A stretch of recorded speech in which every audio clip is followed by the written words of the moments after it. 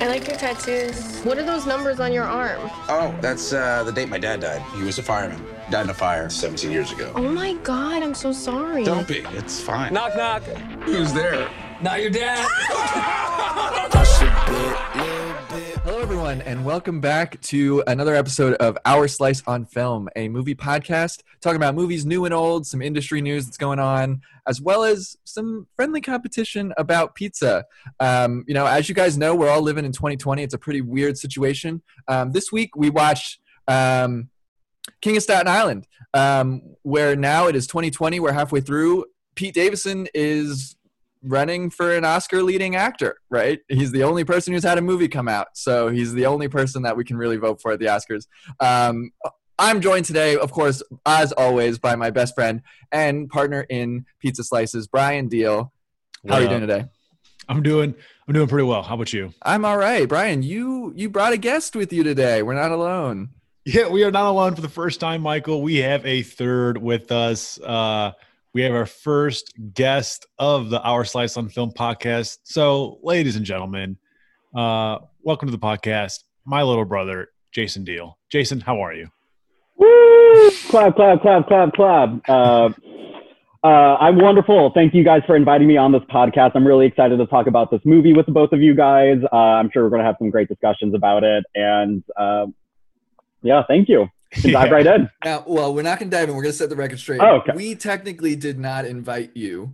You had reached out to Brian and said, hey, I want to be on the King of Staten Island episode. I asked you this before, so I've already heard it. But, Jason, why are you so adamant about being heard about King of Staten Island? We're super happy to have you here. Hope this is a continuing thing that we have going on. What's your appearance today all about? To annoy Brian as much as humanly possible with this. But I'm a big Judd Apatow fan. I've been a big fan of his ever since The 40-Year-Old Virgin and every movie in between. And but what's interesting about that is, like, I am not a Pete Davidson fan whatsoever. I find his stand-up comedy to be very controversial in terms of, not in terms of his profanity, but I think he isn't necessarily as sensitive on certain topics, especially related to certain minority issues and the LGBTQ community. But on top of that, I do see a lot of myself in Pete Davidson in connection with his own struggles with mental illness. Pete Davidson has been very open about being diagnosed with borderline personality disorder, which is something I personally struggle with. So I was very curious to see his own semi-autobiographical experience portraying his mental illness and see how it compares to my own story with it. Wow. And on that note, this is the last podcast that I'll be the co-host. Jason's going to slide right in seamlessly to one deal to another. Okay. That was great. Who? Yeah, exactly. That was great. Yeah, that's cool. I didn't realize you weren't a Pete Davidson fan. Are you a Pete Davidson fan, Brian? So what Jason said about this, I agree. His stand-up, I've only seen one of his stand-up specials. I'm not sure how many he has on Netflix, but The most recent one? Maybe. I found it incredibly awkward and uncomfortable and just I agree. Really not that funny. And but on him in SNL though, I think his bits on update when asked on that, and some of the character plays, whatever sketches, I find pretty funny. But his stand-up is something totally different, and I just don't care at all. Yeah, I agree. I kind of agree with that. I think he has lots of times to shine in SNL. I mean, even when you see his audition, it's just him doing stand-up, talking about people fucking like Green Day. And on top of that, he's only... Green Day is great. I will always stand by Green Day. But I think the thing he's most known for is being the recurring character Chad. But a lot of that really... And like, that's just him being a stoner, very vapid, absolutely empty. And I felt like this movie was trying to make a 2.5-hour movie out of that sketch almost. And it doesn't necessarily work. But I do think there's a lot coming out with the big hits. Dude, we've got like all right, 10 minutes in. We're 10 minutes in. You're like, fuck this movie, bro. So it's still, we're talking non-spoilers. This movie just came out, non-spoilers. Jason, you're coming out. This movie does not work for you? Guns a-blazing. Yeah, do I need to like not talk about spoilers whatsoever? Yeah, not yet. Non-spoilers, general thoughts. You could talk about performances, Okay. and things of that nature. General plot lines, if you will, but nothing spoilery. You know. Okay. I think I loved the first shot of the movie, and with that first shot of the movie, it really set a tone that I was so deeply fascinated with. And I thought if the movie was going to continue with that line, with that type of tone, I thought it was going to be a much more human, a much darker movie, but something that would allow the story to have a message about how trauma and mental health really affect you going into adult life and how you cope with it beyond. But I felt like after that opening scene, it just felt like a lot of vignettes of Pete Davidson just like bumming around doing his own thing, just showing to me how unlikable of a character he is, at least in the first half of the movie, which just frustrated me to no end. Which I get, because you say for the first half of the movie, this is a 2 hour and 15-minute Judd Apatow comedy. Long as hell. The first hour is its own Judd Apatow comedy, or just like you said, Pete Davidson kind of sketches. Yeah, and oh my God, it's just him bumming around for that first hour. You know, it's hard for me to like, I don't know, it's hard for me to sympathize with him when I don't know, I just had a hard time relating to the character, me personally. And it was a lot that first hour. It's not until, I guess, Bill Burr's character comes in, I guess, maybe even a little bit after that, when his character actually begins to develop, you begin to see his character development. That's when I found the movie's most interesting. But man, it took a long time to get there. It took a long time. It just set like a setting of this is Pete Davidson's life. Which took way too long. It was just way too long of a setting. It's not interesting. I didn't find myself caring about any of the characters really until the halfway point when that big scene happens. That really changes the tone of the movie, I think, or really allows for the character to actually start growing. Can just so we're on the same page, without really like hardcore details, what scene are you referring to? Like what setting, what location? Pool, right? The above ground pool. Is it I was thinking pharmacy? The pharmacy. Oh, good call. Yeah. Okay. I agree with that. Okay. So Jason, you shared his thoughts. I agree in the sense, I think I like it a little more than you, because even during that first hour, Michael and I watched the movie together. We were in person, actually having pizza, which God, is I missed awesome. you so much, Brian. Movie. I missed you so much. Having pizza, drinking a beer. Thank you, Domino's, for that phenomenal coupon Shout deal. out. Memphis' best pizza, right? Oh, that's another podcast episode. Damn, Jason throwing fire, man. That's whatever Memphis got, it's probably better than anything in San Francisco right now. Yeah. So no, but because I literally had some bust out laughing moments in the first hour. Yeah. Even though it was long and it was annoying and like at times like redundant, like repetitive, I still found myself like busting out laughing because he does still he has good awkward delivery at times that we'll talk on a little later, I guess, when we can talk about specific plot points. But that's what kept me going a little bit, was that humor was still kind of there at times. But Michael, what are your general thoughts? Yeah, Pete gave me, I anticipated a lot less from him on emotional baggage. I think he dug a little bit deeper than what I thought he could have done. So I'm proud of him for that. But at the same time, it still kind of feels like Pete Davidson digging. It doesn't feel like him acting. It just feels like I'm watching Pete Davidson dig into his soul to like bring this emotion up. So I respect him, but also the script isn't terrible. I mean, it's got Judd Apatow, who can carry a movie when he writes, and he can kind of do that. Pete Davidson's also a co-writer, and just thinking about that kind of duo, Pete's probably throwing the quips in. So he's maybe writing any of the funny lines like he would for stand-up. He's a credited writer on this movie. Yeah, and has he written for SNL? I don't know if he has. But I think all the cast members write their own stuff. Most of them do write. I know Pete Davidson is solely responsible for all of his Weekend Update segments, but also on Weekend Update, they're just like, "Yo, talk about this for 2 minutes," and then he just like jots notes down the day of. Yeah. So yeah, I think he's definitely talented, like, right? Yeah. I think, and this is a semi-autobiographical movie. You know, he obviously has just like a closet full of demons that he has to battle. I can't even begin to imagine the kind of pain he's been through his entire life, right? Mm-hmm. But it doesn't mean I still can't find him really awkward and uncomfortable at times. Yeah. And he's, you know, and it's sometimes it's a little charming and endearing. Are we talking about Pete Davidson like in public, or are we talking about his character Scott? Because sometimes Scott's got a little charm to his asshole buffoonery. And I think Pete Davidson has that, still also has that charm too when he wants to turn it on. Yeah. Yeah. So I don't even know what to say after this. He's just there are parts when it worked. Here's a question I have for you guys. Bring it. This is a 2-hour 15 movie. It's tackling. I'm calling it a comedy. If you want to call it a dramedy, sure, maybe a little bit. But in that realm, is Judd Apatow like a little cocky, like for thinking he can tackle something like this? Is like he what? Mental health?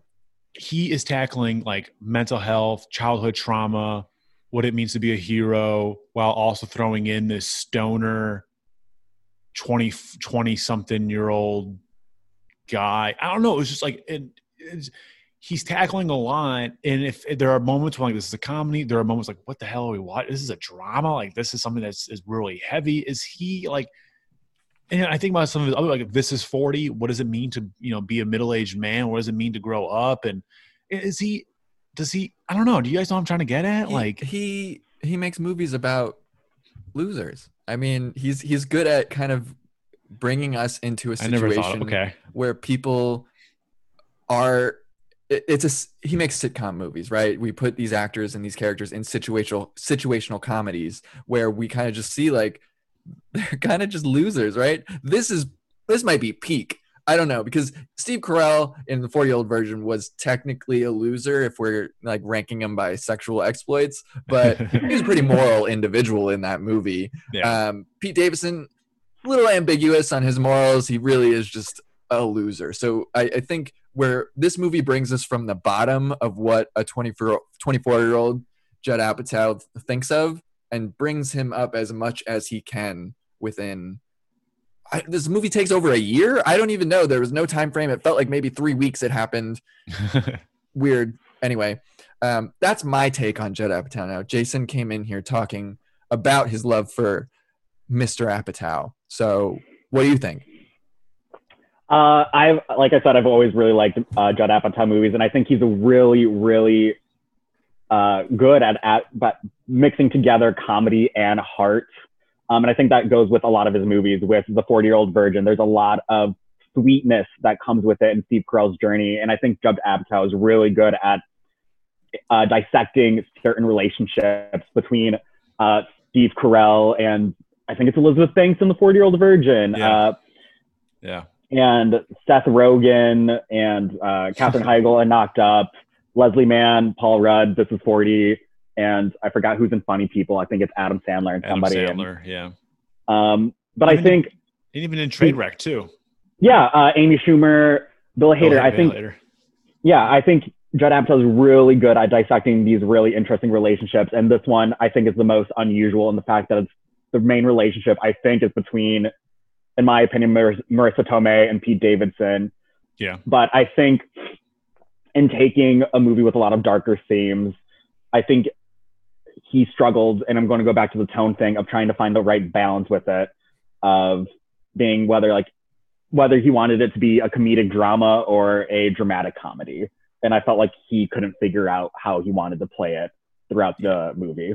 That's a good way of putting it. Is it a dramatic comedy or a comedic drama? I agree. It had a hard time finding its lane, where I think all those other movies, you definitely know what they are. We don't think that's just the tone he was going for, where it's like this kid's messed up, but he's funny. I don't know. Like, I guess for me, was he trying to entertain more than he was trying to maybe educate on the plight of individuals with these mental illnesses? A movie is supposed to entertain us regardless of what the message is. Did you laugh at this movie, Jason? I did bust out laughing a few times. But I did find myself just getting annoyed with the film because it was just struggling to figure out what it wanted to be. It took a long time to get to that hump, to get over the hump. You know, like it was like we're going uphill. Pete Davidson does stupid thing after stupid thing after stupid thing, and you're like, when is he going to mature? When's that? Because you know it's going to happen. You know it's going. This is a movie. It's going to happen. And then it's like finally he gets there, and that's when I'm like, all right, we can see him maturing. We can see him developing, and getting out of this hole that he's been in. But it took forever to get there. I blame the dead dad. They didn't bring in his emotional. No, goddamn. They didn't bring in his emotional baggage from that trauma until really when he was later on in the movie. And so if they would, when Bill Burr's character was introduced, and then he's pissed that he's a firefighter. We get a little glimpse of it with his tattoo. When his friends are, this new girl's like, oh, what's that tattoo for? And it's a tattoo for his dad. Knock, knock. Who's there? Not your dad. Man, and he's just like straight face, like, yeah, that was funny. Not cool. So they showed glimpse of it, and we see his shrine in Marissa Tomei's house early on, and we know, everyone who's kind of hyping up this movie, we know Pete Davidson's dad was died on 9/11, so we know that of the autobiographical nature of this movie. Was Apatow just expecting us to come in and remember that, or like just understand that Pete's got this baggage? They didn't show it enough. The other issue, now I'm feeling cornered here because it is one New Yorker versus two Chicagoans, but I'm on home turf right now. New Yorkers like to talk, so they like to say, Staten Island, they talk. So Pete Davidson doesn't talk as much, but everyone around him is constantly talking and constantly telling really what they think of him, and he's keeping it all to himself. They spent so much time like having these other characters just tell him like, you make everyone miserable. Everyone's miserable around you for like an hour. And it's just these thick New York accents just screaming at Pete Davidson. And we don't see it affect him early enough. Okay. So you wish you would have saw, you don't think that just to like Pete Davidson just not being like the best actor in the world, do you think? I don't know. I don't know who to blame more, Pete Davidson or Judd Apatow. Because I don't mind his acting. I think he was fine. He was playing himself. I mean, he's playing a version of himself, and I thought it was fine in that regard. I don't know. I'm just disagreeing with you, Michael. You don't have to get upset. You don't have to get upset about it. You don't have to get upset about it. No, you said it was fine. You said it was fine. So like, there's not like fine, whatever you want, Brian. I don't snap at you, but like, it was just fine, right? Yeah. I like I said before, I know Pete Davidson was acting. I could see him working. Like, it's not his SNL monologues where he is Pete Davidson. It's him playing some of a character. But the problem is maybe his character's just so much like him that if you call this semi-autobiographical, how much is semi? I think look at it, it's just like it just looks like him. Well, yeah, I think it's semi in the fact that his father in the movie died a different way on a different date. He doesn't die in 9/11 in the movie. He dies in a hotel fire, they say, and his tattoo is different. It's not 9/11 on his arm. It's a different date. And then instead of aspiring to be a comic, he aspires to be a tattoo artist. Specifically, he wants to open up his own tattoo restaurant. Ruby Tattoos Days. Ruby Tattoos Days. Yeah. So I think it's semi in that regard, but I think everything else, his struggle with mental health and obviously the trauma of his father dying, being a stoner, essentially, lack of a better word. I think that's all. I guess with all that being said, do you want to go into spoilers / like, since this is a comedy, like favorite lines or things that made you laugh? Did you all take notes of like things that you thought were particularly funny, or do the moments, just the funny fucking moments? Yeah. Okay, so Jason, what kind of notes do you have? Did you write down any things that like a moment that stood out to you in the movie? A moment, and one of my absolute favorite moments of the entire film. So really quick, this is spoilers now. So if you haven't seen The King of Staten Island, check it out. You can rent it where you rent your movies, whether I think, YouTube, Vudu. We got ours on Amazon Prime, $20. Check it out. Jason, sorry for interrupting. Go. How dare you? One of my very, very favorite scenes in the movie happens very, very early on with the incredible Belle Powley, who plays Kelsey, and Pete Davidson She was post great. intercourse. I absolutely loved her accent. I could listen to her just narrating the entire movie. I love a Staten Island accent. It blew my mind that she's not from there. She's fucking English. She's English. Well, a New York accent I'm like- isn't the hardest to do. You just I think there's a good one. There's a bad one. I Oh don't yeah, know. for sure. You know, you would know better than the both of us, Jason and I. I don't think it was bad. And so the thing, Staten Island is the forgotten borough, in New York, and they just have a very blended culture of New York and a little bit of New Jersey. So these accents are very much a blend of like a little Brooklynite, a little New Yorker, plus some GTL, some Jim Tan Laundry, Jersey Shore stuff. So that the Staten Island is actually, it's different than some other New Yorkers, which is so strange because this New York, I love New York so much. It's so dense, but just the differences from even in accents in this small little thing, it's so crazy. Do you think Staten Island's going to be Williamsburg in 10 years? Like they said in the movie? My least favorite borough is probably Staten Island.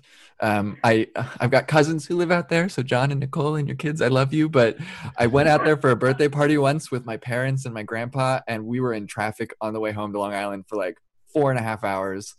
Another time I rented a car in New York when I was flying back to go see my mom, and I got into an accident on a bridge and had to pull over into Staten Island and wait for a cab. So it was like nothing good has really ever happened to me in Staten Island. So Jason, I'm sorry, you were saying about Belle Powley and after. Yeah, one of my absolute favorite scenes is them post-coitus when they're just like talking about the effects that antidepressants have on the libido, and I thought that was one of the most pure, like such an authentic scene. Something again I relate to, something I've had very similar conversations about with significant others, and I thought it was one of the most brilliant things they actually did, and it was so human, so real. And again, the movie started off so strong with that opening scene, and then it has this very, very human scene, and then it just like throws it all aside. But I absolutely watched that scene 3 times because I was just like, this is brilliant. Yeah. This is so funny, and it's something that people don't talk about in movies or television. Yeah, it was funny, and from hearing from you, it's nice to know that it's also insightful too. Like so it's real. Yeah. Okay, so that's cool. All right, cool. So someone who does not take antidepressants, that is, it's cool to know that was delivered very effectively. Then, because I thought that was actually like hilarious. His exchange with her, that was good. Cool. Okay, Michael, is there a particular anything you want to add or anything that stood out to you that was funny? The first thing, just looking down at my notes, I have bad Lizzo karaoke written down because there's actually I think there's 2 moments where karaoke is just bad. Like it's a thing that the people in this movie just don't know karaoke. I think it's a high school grad party, and these 2 girls who are graduating, they're up there not saying a single word to Lizzo's song. They're like, and she's up there and everyone's cheering for him. I'm like, such a high school party. I'm like, that's so funny. Just bad Lizzo karaoke. Okay, so we can just like keep on going on this circle of like things as we progress. So for me, I'm just going through my notes. You took the antidepressant one, so that's a good one, Jason. Thank you. Okay, so I don't know if this joke is inappropriate. I don't know if it's too soon, but when he's talking to his little sister about how that one time he was like flirting with his little sister's friend, and he was just like, "Oh, I just said that she looks good in those pants. I didn't think I'd get me too'd for it." Oh man, that made me bust out laughing. But at the same time, I was like, is it bad that I'm laughing at this joke? Is this a joke to be laughed at? I wasn't sure, but that did make me laugh. It's just so great. Okay, Jason, how about you? Kind of in a similar vein, one thing I thought was really funny was at the graduation party when the 2, like the aunt and uncle, are talking about like how great their daughter is and how sad they're going to be. He's just like, "You fucking fruits." I just lost it. Oh man. Which again might be like super offensive as like as a queer person, like it's terrible that Pete Davidson as a straight guy is like being derogatory, but like I thought it was so funny. That was pretty good. Okay. Man. Michael, how about you? I'm gonna take Brian's favorite line because I can't believe you didn't say this one first. No, what? Oh no, do I don't it, think it's do gonna be that one. When it's after Pete moves out and Marissa Tomei has already redecorated the house within 6 hours, and her friend's over there, and her friend or maybe her aunt, I don't know, some neighborhood, they're sitting there like literally housewives. Their hair's all done up. Marissa Tomei kicked the guys out and like is just ready to live her life. And the woman just says something really snarky, and Pete goes, "Eat a dick. Can you just eat a dick?" And she goes, "Sorry, I'm full from breakfast." And immediately, she didn't finish the line. She goes, "Hey!" He goes, "Hey!" Back to Marissa Tomei and starts the conversation. It's just this quick, like, "Shut the fuck up!" And he just goes into it. And I think that's what he's good at. He's really good at those exclamations and just stopping things on a dime. So, like, for me, when Bill Burr comes with his son after Pete Davidson gave a 9-year-old a tattoo in the park, which just makes absolutely no sense. Like, he's like, "How old are you?" "Well, that's good enough for me for consent." "All right, cool." Starts drawing on him. And Bill Burr's the dad of that kid, breaks into the front door of their house. And then Marissa Tomei like, "Scott, come to the door." He just rolls up and goes, "Hey, what's up?" "Oh, fuck." He gets out of frame. I busted out laughing at that. You know, he was just like, so like, "Hey, what's up?" That Chad character. "Hey, what's up?" Oh. Then he freaks out. That made me laugh. Man, yeah. and that tattoo thing lends itself to another good line later where I think it's Pete. He's like, "I tattooed some kid in the woods." That's like the second worst thing you could do to a kid in the woods. Or maybe Marissa Tomei said that. That was another really great line. You, Kimberly, and I all looked at one another like, is it the second worst thing? I'm It's trying to like, think is it top five? Top five, maybe? I don't know. I don't know if it's the second, but I think it's top five. Maybe top five. I also really appreciated Pete Davidson just carrying around needles with him, just ready to be like, "Hey, can I tattoo you?" Yeah, so he's like a mobile tattoo kit. Like, is that what he's got? Like, he's got a little like a. I don't even know how that works. I don't know. This is a very not coronavirus movie. Oh hell, He wouldn't be able to just walk around Staten Island tattooing kids. tattoos. No, absolutely. Like, was he sharing the needle? Like, were all his friends like using the same one? Like, there's just a lot of like health hazards that like I want to know about. No one was infected. I think his biggest issue was they were bad. Just bad tattoos. The tattoos were terrible. Even like the ending of Bill Burr's back, I was like this isn't even good.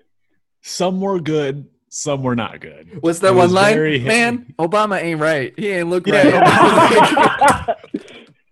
And then he's like, I got no black friends. I can't go to the barber shop anymore. He's just how this tattoo that Pete drew.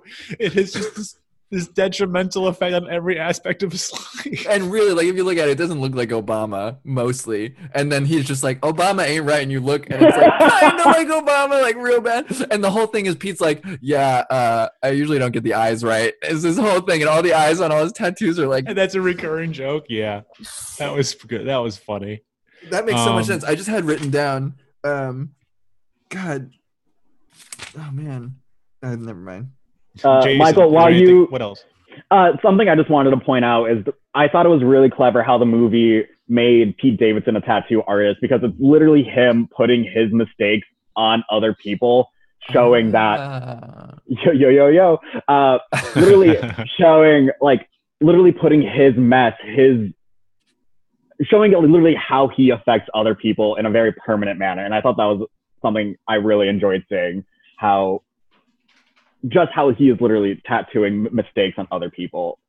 And we also just see his friend group that, like, yeah, Pete's a loser, but he also hangs out with some losers. Like, besides them robbing that pharmacy, who else is just passing a joint back and forth, be like, "Hey, give me a shitty Obama tattoo right now," and not thinking about consequences? Like, they're also losers as well. So he placed himself there. I think that's interesting, that he's just fucking up everyone else around him. Yeah, I enjoyed that perspective. That's something I didn't even think about. That's a good one. That's good.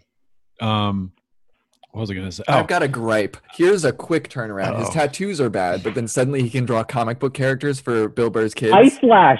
Fuck yeah. Where's that superhero movie? Why can't you just tattoo that? Tattoo like nice tattoos if you can draw.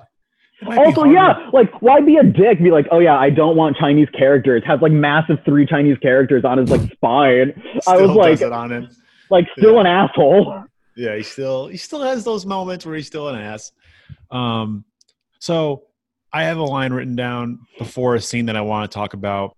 Is kind of the beginning of his vulnerability and talking about his father as the Staten Island Yankees in that scene at the baseball game.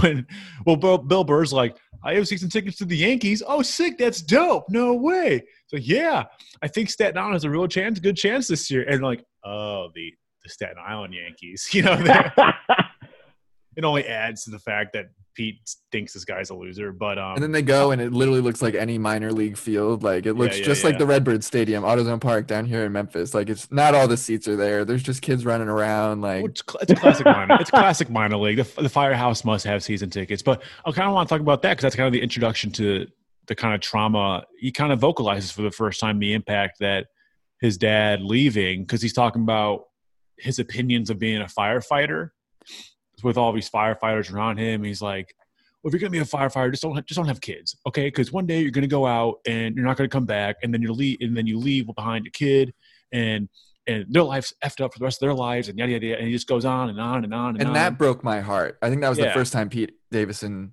had said something that I was like, all right. I mean, besides the opening scene that Jason kept referencing, which is probably the best scene in the whole movie. I would go as far to say the beginning and the end I really enjoyed. But yeah, that one scene, it's the first glimpse that we get into how he feels being his mom dating another fire department guy. Yeah, and you get introduced to Steve Buscemi, who I thought was really, really good in this movie. Yeah. He was not only funny, but also like brought some really good like dramatic chops to it, and some of his lines like carried a lot of weight, and he was really good. But I like that exchange he had with Pete Davidson wearing that T-shirt. He was like, "Why don't you be like your shirt and lighten up?" And then Davidson looks down. He's like, "It's pretty funny. That's a It's good pretty. one. I like him." Yeah. Yeah. So fun fact, Steve Buscemi's fun fact, he was a firefighter. He had done, I think, 4 or 6 years and then started to get acting gigs. So he left. But then at 9/11, when he was in New York, he went back, basically put on the suit and jumped on just a random, or maybe it was his old fire station, just went down and helped dig through the rubble and stuff. So Wow. that brings in another nice level, because I do think Steve Buscemi really killed it. I think, man, Marissa Tomei probably should have married Steve Buscemi. Yeah, I think he's a little. I think she's a little. What's the phrase I'm looking for? I think she's a little too good for him. Maybe like I don't know. Yeah, attractive wise. Oh God, yeah. Wait, I just wrote Marissa Tomei 4 times in my notebook with hearts next to it. She is the most gorgeous woman. I love her so much. Yeah, and I'm glad she's back, because I mostly watched Tom Holland's Spider-Man because of Aunt May and that. I think their relationship's really great. So to see Marissa Tomei come back out and just fall back into a New Yorker, and just I love Marissa Tomei. Such an underrated actress. She needs to be in more things. Right. Really quick, with that, before we close out that Yankee scene, though, before we move on to Marissa Tomei, there was a scene that made me bust. Again, that recurring jokes about him having Crohn's.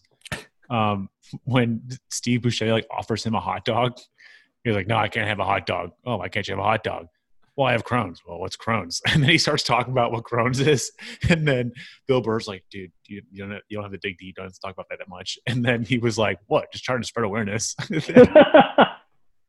I thought that I wrote that down. I thought that was kind of funny, because we live in a day and age where we are trying to spread awareness, And I thought that was kind of funny.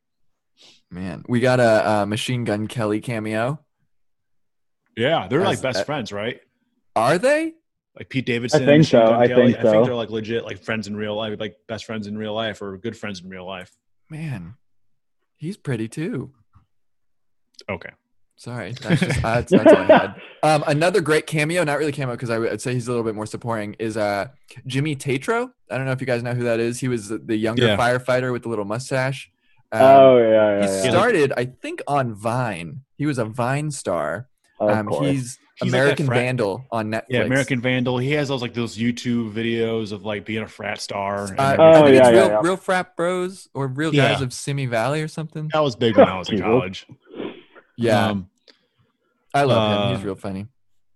Jason, what other key things that you wanted to point out, or things that made you laugh, or things that made you think, whatever that is? I just want to give this actress so much credit. Two actresses. Let's give some love to Pamela Adlon for being Bill Burr's ex-wife.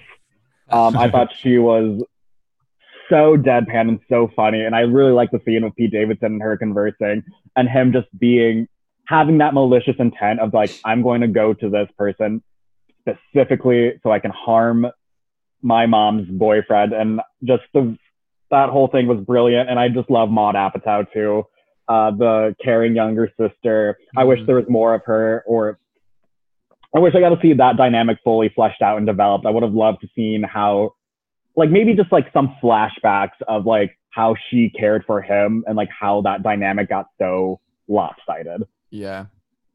Yeah. That's a good point. Good. She was good. Shout out for Jason for pointing out all the great female supporting actresses of this movie. Something we can rely on Jason on. Yeah. Thank you. Great. I found another line. Yeah, do it. It's when he's talking with the ex-wife, I think. She's like, did you know he's actively fighting not to have custody for your kids? And he's like, what does he think, the kids are the NFL package or something? Like, he just opt out. He right threw that one out. I was dying. That was a good one too.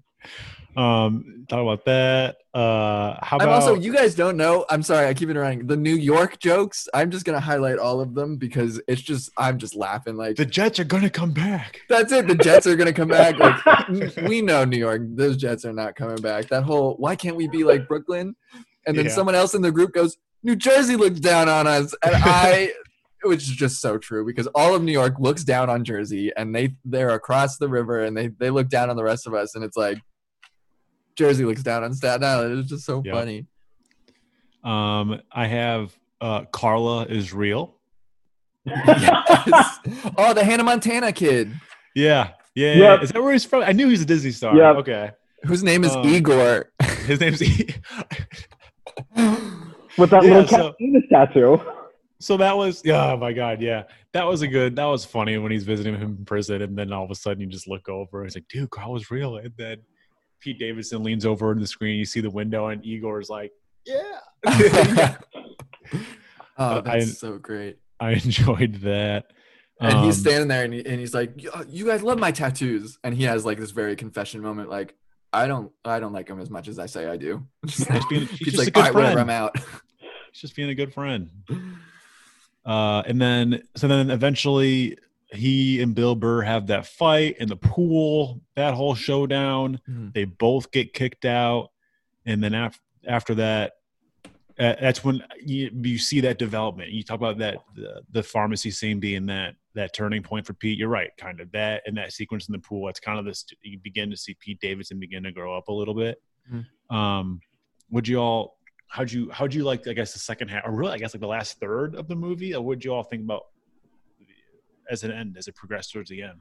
Yeah, there was not consistent development for Pete. It was 2.5 hours where, of course, we're seeing a man grow, a young man grow. Where he's supposed to have some physical change progressively. I feel like we see him at his lowest in the opening, and then he kind of just plateaus, and we just like throughout the whole first half, we're like, all right, this guy's kind of terrible. Like, at the same time, we know he's got a mental illness, so there is that sympathy there. And it's like, all right, he is going through something. He is traumatized.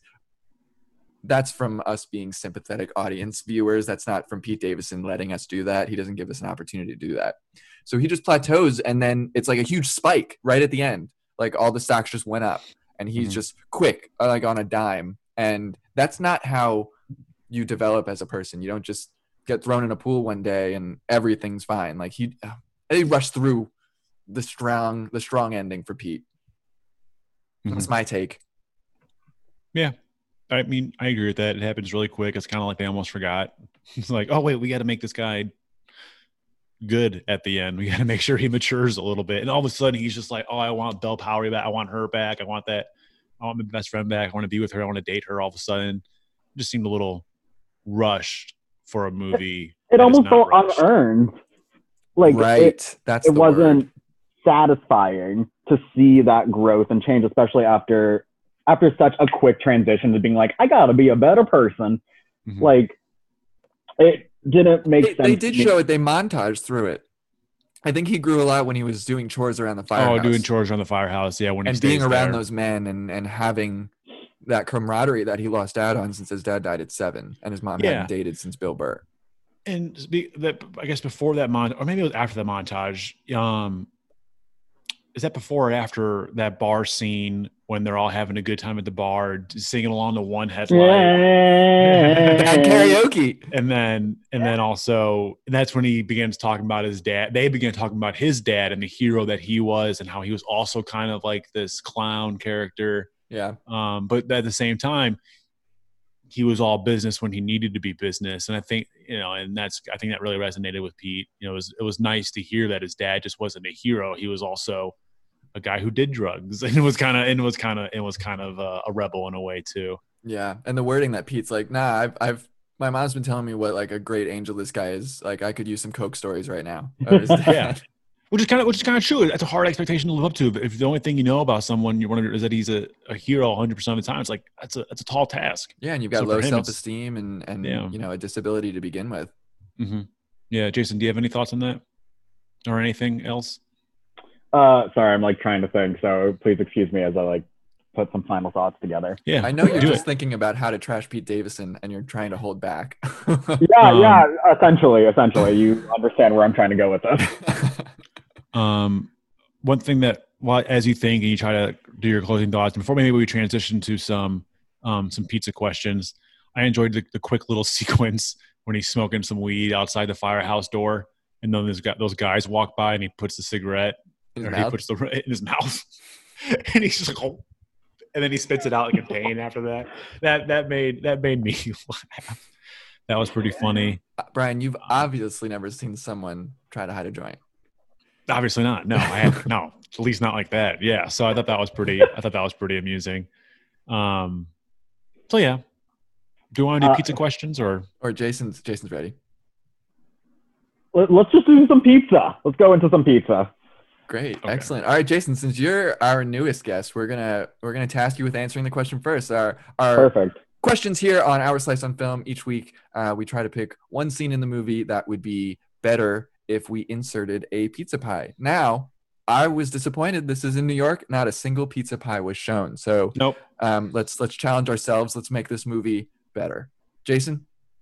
Where, like, does it need to be a slice or like a whole pie? That's like such a random specific Dude, question. it's pizza. Whatever It could be a you pizza think- pocket. It could be pizza rolls. Yeah, you can articulate what kind of pizza can elevate the movie. Where is it going to be? Where do you want it to be? It can make sense. It cannot make sense, but you need to have some logic behind your decision making. Okay.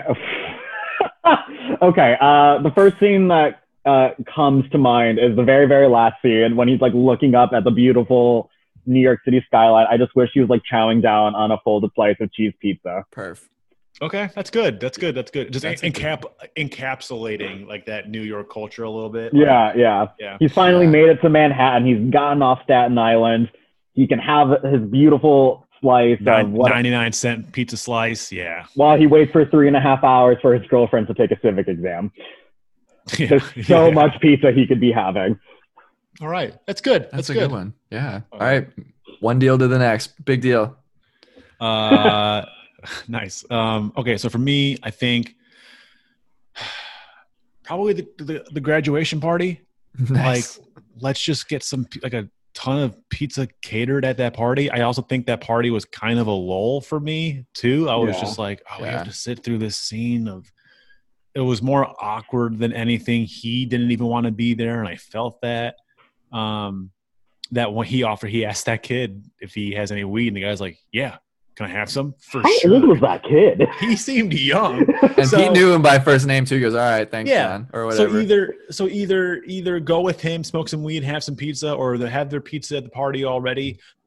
There could have been pizza so much. Anytime they're smoking weed, have pizza there. I feel like it's a fantastic weed food. Just have pizza, right? Yeah. I don't know. Yeah. So much wasted opportunity, but I think that's where I would put it. How about you, Michael? There you go. That's great. Obviously the logical one would just in the restaurant that he works in. Just they're talking about chicken parmesan. Like, yeah, they could probably make a pizza back there anyway. But I think instead of them ordering it when it's fight night and they're all sitting around and they're fighting for their tips, they should just have some pizza catered, I think, and just have that in there. They have a casual fight club, which in their is restaurant. not only casual but also planned because they have specific Hulk smashing gloves for fight night, so they can fight over their tips. I forgot about that. I loved it. And Pete goes down with one punch. Like, he's really angry one day, and now we're sitting there like, all right, he's gonna go fight club. He's just gonna punch some guy, and he runs up to him, and this little tiny guy just jabs him right in the face. He goes, oh, "Are you okay? That was just a jab." And he's like, "Nah, it's all right. It's cool." That's a good one. That's a good one. I totally forgot about that fight club stuff. That was funny. Man, yeah, that was real good. All right, so the next question, we each need a character that we'd like to sit down and have a slice with and chat about life. This is a tough one. Yeah. All right, Jason, you again. Who would you want to have a slice of pizza with? I would love to have a slice of pizza with Maud Apatow, specifically at the college party at like 3 a.m. She's hammered out of her mind. Also, what college party looked that epic? I feel like I didn't go to a college party like that. That college party was lit, right? It was pretty lit. People blowing O's all over the place. I'm like, no one in college is that talented to blow O's out of smoke. But I would be having a very late night drunk slice of pizza with Maud Apatow at the party. And okay, so I didn't realize that. So that's Judd Apatow's daughter is Pete Davidson's little sister. Yeah, yeah. She was good. She wasn't bad. Yeah, she was good. She's really good. Check her out in Euphoria. Check her out in Hollywood. Check her out in, I think, every other Judd Apatow movie. So she's a legit actress. This is not her first time acting. She's like she's in several other things. Her mom's Leslie Mann. Yes, that. Yeah. Which also surprised to not find her in this movie. I thought maybe she would appear at some point, but I imagine this was Pete's project. Yeah, but still, you're right. Yeah. All right, so cool. Maud, that's her name, Maud. Yeah. It's like an old school. That's an old school name. Yeah, I can dig that. All right, cool. All right, so good one, Jason. That was a good one. So I guess it's my turn then. If you'd like. Yeah. Okay. Yeah. I would like. Yeah. I like to order. I think mine would be his mom, Marissa. Yeah, Marissa Tomei. No, but I would be interested to see how I don't know, like how her husband's death affected her, because you don't really get insight into that at all. She had to be the leader in this brave front while raising 2 kids. And I can only imagine what kind of toll that it's taken on her. I would love to hear her story. She didn't date for 17 years. And you want to cry over pizza?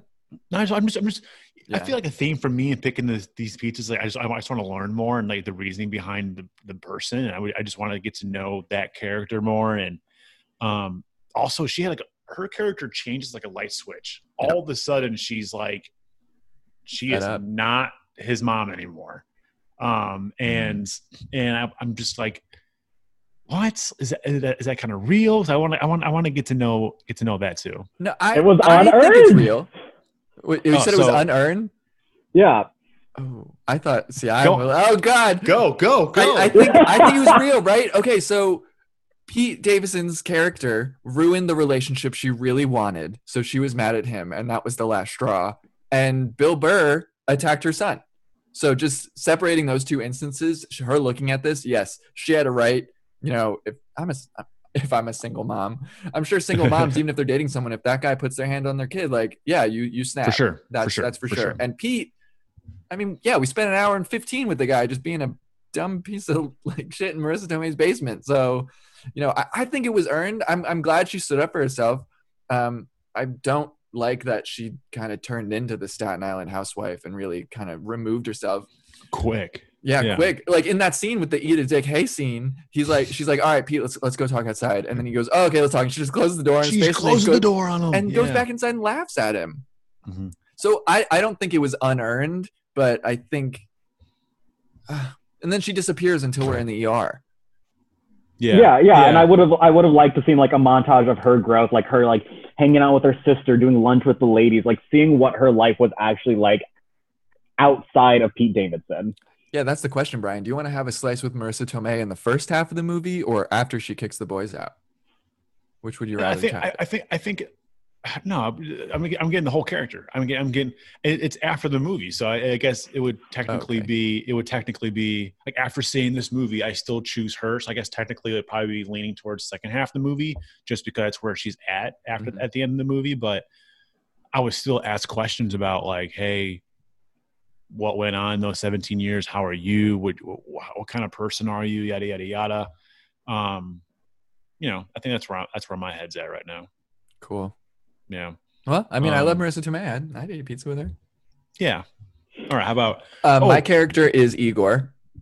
I almost said Igor, and I thought he might be brought up. So I'm happy you did. Specifically because he's just so down to clown, but he's obviously like the black sheep of the group, and Carl is real. So I'm interested in seeing like what is this hot chick like? What is he about? Because he's in jail. He's got really terrible tattoos. He's not cute. He's not really. But he's sweet. He's a good friend. And that's what I want to know. I want to have a slice with Igor and just be like, dude, why are you hanging out with these guys? Yeah. You could have a nice life, and now you're in prison. Yeah. He can't eat pizza in prison. Don't you know you were on Hannah Montana? I don't know if Miley Cyrus even knew she was on Hannah Montana. Definitely she didn't. Man, all right. Now, so those are our pizza questions. That was pretty cool. Yeah, those are good ones. Those are good ones. It's nice having a third person talking about that. Yeah. Bringing in an extra scene and an extra character. There was something with Bill Burr that I wanted to bring up that I'm forgetting, which is very frustrating.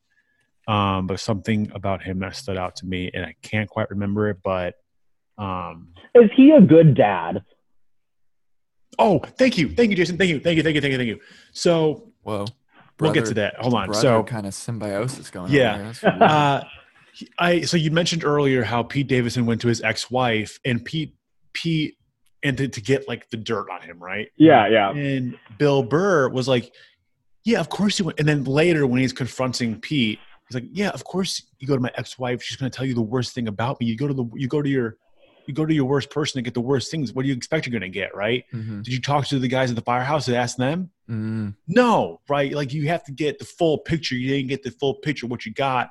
And I thought that was very interesting. I think that was I liked that message. There's more than one side to everything, right? Like anyone's ex-wife is probably, or ex-partner or whomever, may not say the best things about you, but there's always maybe another. Yeah, there's always another side of the coin. I liked it. Yeah. I like that. Yeah, but yeah, I mean, you're right. I forgot what I was going to say. Anywho, I just wanted to point that out because I thought that was a message that resonated with me, and I think it's just maybe important to think about. I guess I don't know. I thought that was a nice touch. Yeah.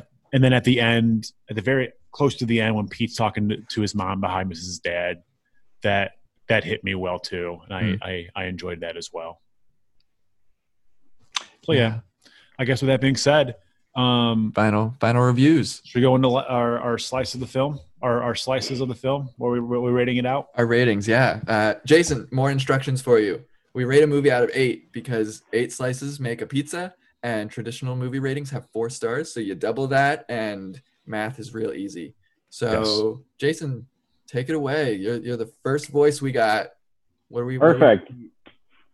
Okay. So I am going to give this film 4 slices. I'll have a whole half pizza. I thought the movie, again, like it struggled to find its tone. There were a lot of moments that felt unearned in the character development. A lot of character development felt unearned related to Marissa Tomei and Pete Davidson. With that being said, I think the movie has a lot of very beautiful scenes independently of the whole narrative. And I think almost like I feel like this movie could have been so much better if it was like an HBO miniseries where you actually learn more about how all these different characters are affected by Pete Davidson and how they deal with his trauma and how that affects themselves. because I would have loved so much more fleshed out characters, learning more about the mom, the ex-wife, the sister, whoever else. I think there's such an incredible supporting cast, and we just didn't spend enough time with them. Especially in that first half of the movie where we just like dick around with Pete Davidson, and I just get pissed off with him. But there's some really funny moments, some great scenes. I'm satisfied with the ending. I like the juxtaposition of the first scene versus the very last, of him closing his eyes while driving to opening his eyes, looking around the scenery of New York. It does show that like he's embracing the life around him. There's a lot to enjoy and see and to open up to. So not Judd Apatow's best work. I'm curious to see what he does next. Maybe it probably would be a lighter movie, but I'll give it, good 4 slices. Good Cool. 4 slices. 4 slices. Not bad. You know, that ending scene, here's an added little, bump, obviously filmed on location. So Pete Davidson was down there. That big building in the background is the Freedom Tower.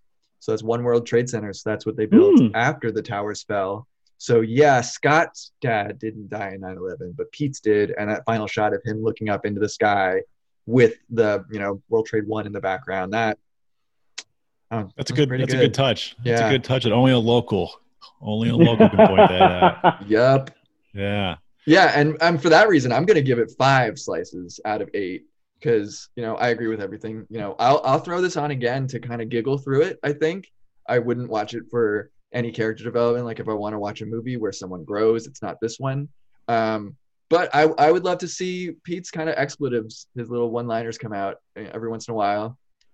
Maybe I will try to find a YouTube video in a year from now where it's like best lines from King of Staten Island, and I'll just play that. And I could just cut out everything. Cool. So 5 slices? 5. I'm at 5 slices to this week. All right. So I was really hoping to go after Jason, Michael. So I appreciate you cutting in there before me because I was also going to say 5 slices. So I didn't want to be like I'm copying you. I wanted you to copy me. But Brian, be independent. Be independent. You can rate it anything you'd like. Well, no, there's no half slices. I don't believe in half slices. I didn't do a half slice this week. I know, but I'm not either. If I want to be different, I'm not going up to a 6 because I don't think it's a 6 caliber movie, but I'm not going to say 4.5 because I don't believe in half slices. All right, you stubborn bitch. Why does this thing get 5 slices? Because I know it's just from hearing Jason that I definitely liked it a little more than him. I had a lot of bust out laugh moments, and I want to appreciate and respect that. But this should not be a 2-hour, 15-minute movie. It felt long but still felt rushed, which when you have both those feelings, it tends just to not be the most enjoyable movie. And then in the context of Judd Apatow, like 40-Year-Old Virgin, Knocked Up, I definitely enjoyed more. Even like, I haven't revisited Trainwreck in a while, but I remember really liking Trainwreck when that came out. So I need to revisit that. But I think that's where my logic's at. It's not the best Apatow film, not the best comedy I've seen. It was long, but it was still funny. So 5 One out of the 8. best movies of 2020 I've seen. It's just absolutely not saying much, unfortunately. Yeah. Yeah. So cool. So we got a 4, a 5, and a 5. I think with all that being said, that probably means we would recommend it. This is $20 though. So I wouldn't recommend it for that reason. Oh, not for $20. Hell no. So wait for it to stream. It's going to stream somewhere eventually, I'm assuming. Mm-hmm. Like I think it'll play very well on like a streaming platform. But yeah, so maybe wait to rent it then. Even then. Why is it $20? This is a Redbox movie. Well, it's still renting. You rent in Redbox, Michael. Yeah, but it's $1 a night. I haven't touched Redbox in a while. I'm waiting for this to come on Netflix or something until I watch this again. I'm not paying anything to see this movie again. Maybe I am a 4. I'm going to a 4. I'm giving this a 4. Whoa. Yeah, okay, then I have to go down to a 3. What is this is anarchy. What is happening? I'm not paying to see this movie again. It's only a streaming movie for now. I don't want to pay to see movies. I'm going to keep the average. This movie is now rated 7 out of 8 slices. We've kept the average. We're all right. Maybe I'm going to a 5 again. Man. Oh, it's just like this movie. Just like the movie, we're all over the place. We have no idea. I'm looking at Kimberly, and she's like, "What the hell?" Man, unprecedented. Cool. So we're a little all over the place with the movie. So I guess. So officially, what are we saying, Jason? Officially, what are you? Us, like in terms of slices. Yes, official on the scorecard. What are you putting down? I'm gonna go down to 3 slices. Wow. No, Okay. I'm sticking at 5. I'm sticking. You're sticking at 5. All right. For the sake of it, I'm saying 5. 4 seems hard. I don't think it's a 4 movie. I want to say 5. I want to say it's for sure not a 6. For sure not a 6. Next week on Our Slice on Film, we might have our shit together. We need to like have an episode breaking down our slices. That's what I think. We need to write down like 1 slice. Wouldn't Yeah. even touch it. Yeah. 2 slices. I don't even look at Redbox. Yeah.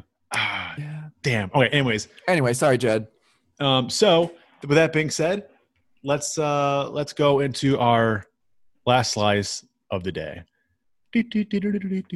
Jason, what is? Oh, is that a hand up, Michael? What is that? Oh yeah, because mine's actually still about King of Staten Island, but I saved it for the last slice. Ooh, then Michael, you can go first. Excellent. My last slice this week is more coronavirus related news, of course. King of Staten Island was supposed to premiere in theaters. It was supposed to be a wide release. When they cut down all of that, of course, with the pandemic going on, the drive-in theaters started to open, and they still had licensing to show the movie. Mhm. And then 2 days before opening night, basically, the studio was like, no, this is premium video on demand only. So all these drive-in theaters that had sold a bunch of tickets for a new movie, since this whole thing started, they had to replace it with like Breakfast Club and Pretty in Pink. They had to, I think one of them did like the Hunger Games or whatever, and they lost stuff.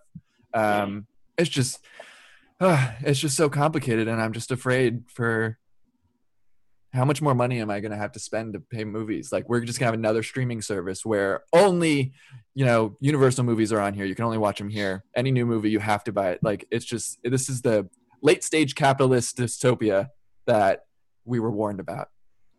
Mm-hmm. Anyway, that's my last slice. Sorry, drive-in theater owners. I miss the theater experience, and I want nothing more for it to come back. But I think you're right. I think a lot more movies are going to come out in this capacity, and it's upsetting. Yeah. All right, Jason. Brian, can you please go first? Because I'm still trying to figure out what this last slice is supposed to be about. Wow. Just tell Okay. us something that you've been thinking about. Fine. I can go. A last slice that I have for the day is that I had pizza yesterday. Watching The King of Staten Island with Michael. Domino's. We found a $20 coupon to have 2 one-topping media pizzas, 16 Parmesan bites, 8 cinnamon twists, and a 2-liter Diet Coke. It was absolutely absurd for $20. So thank you for that, Domino's. And then tonight, I think Kimberly and I are going to go out with another couple, one of her coworkers, and we're going to get pizza at a local joint, High Point Pizza. So I'm having pizza back-to-back nights. And Jesus. I'm pumped. I'm not gonna lie. I'm excited. We also had the most contactless delivery of the pizza. Oh my God, Domino's is going up. They're advertising non-contact, and next thing you know, I open the door and it's like, oh, can you sign this receipt? I haven't had to sign a contactless receipt. Like, what the hell? I have to sign it. And I had to give the pen back, and then she was still there. I was picking it. She had like a tray under all the pizza, so the pizza box was actually hitting the ground. So I had to pick up the pizza, and then she was right there under me, picking up the tray that it was on. We were definitely within 6 feet. So, not the smoothest Domino's delivery I've had, but I'm still thankful for the pizza. It was delicious, and I had that Diet Coke again for breakfast, so it was great. What? All right, we're gonna gloss over that unhealthy habit. Jason, you kind of got a hang of what's going on now. Yeah, so I can just literally talk about anything that I care about. Yeah. Any Cool. last slice? Just your last slice. Okay, last slice for me today. It is the middle of Pride Month, which is very important to me because, FYI, I identify as queer. Surprise, surprise. Everyone, I would like to just send a big shout out to all of the incredible Black trans activists who have put in so much work and effort over the past decades for a bunch of incredible queer plus people to be involved in this movement. Without their incredible work, they have laid the foundation for all of LGBTQ. So everyone should go check out the movie Paris is Burning, educate themselves on the underground ball scene in New York City. That was primarily with Black, Latino, gay, and transgender individuals. Educate yourselves. It's Pride Month. I think that's all I have. Nice. Here. All right. Yeah. That is now the second time Paris is Burning has been referenced on this podcast. So Yes. we might have to watch it. We might have to throw that up for Brian. Yeah. I need to watch this movie. It sounds like, damn. It's an Documentary, incredible right? movie. Yeah. Documentary, movie. Cool. Sweet. All right. Where's that at? Where can I find that movie? I think it's The on documentary. HBO. Beats I me. think. Yeah. I'll Google figure it, out for Brian. you. I don't know. We had an opportunity to ask Jason and you, where can I find this movie? And you all dropped the bed. So you're doing a great job advertising this movie. Drop the bed. You dropped the ball. Do you mean Damn drop it. the ball or shit the bed? Pick one. You Damn it. You did both. Okay. You dropped the ball and shit the bed at the same time. So Woof. that's what that is. Yeah. So have fun with that. All right. Ladies and gentlemen, thank you for listening to Our Slice on Film. Don't shit the bed. We'll see you next time. Oh, I thought you guys were going to be like, bye. Oh, yeah. Oh, yeah. And, Bye. bye. Thank you, Jason. Thank you, Jason, Yeah, for being a thanks, part of Jason. this. You are our first guest. Thank you. Tell your friends about us. And we would love to have you back on again talking about a future movie, man. Awesome. I look forward to it. Check me out on Instagram at official Jason Deal. That's all I got. Oh my Follow God. for follow. All right. Goodbye, everyone. See ya. Now, let me tell you something. Your dad was a hero. And heroes are necessary. And they should be allowed to have families.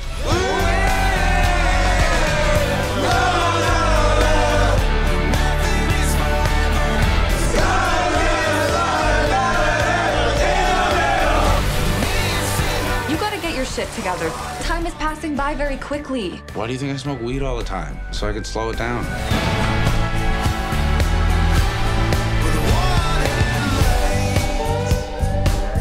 I just feel like everybody's always disappointed in me, and I never live up to anybody's expectations. Hey, thanks for listening to all this. You're one of the few people who treat me, like a person. You're welcome.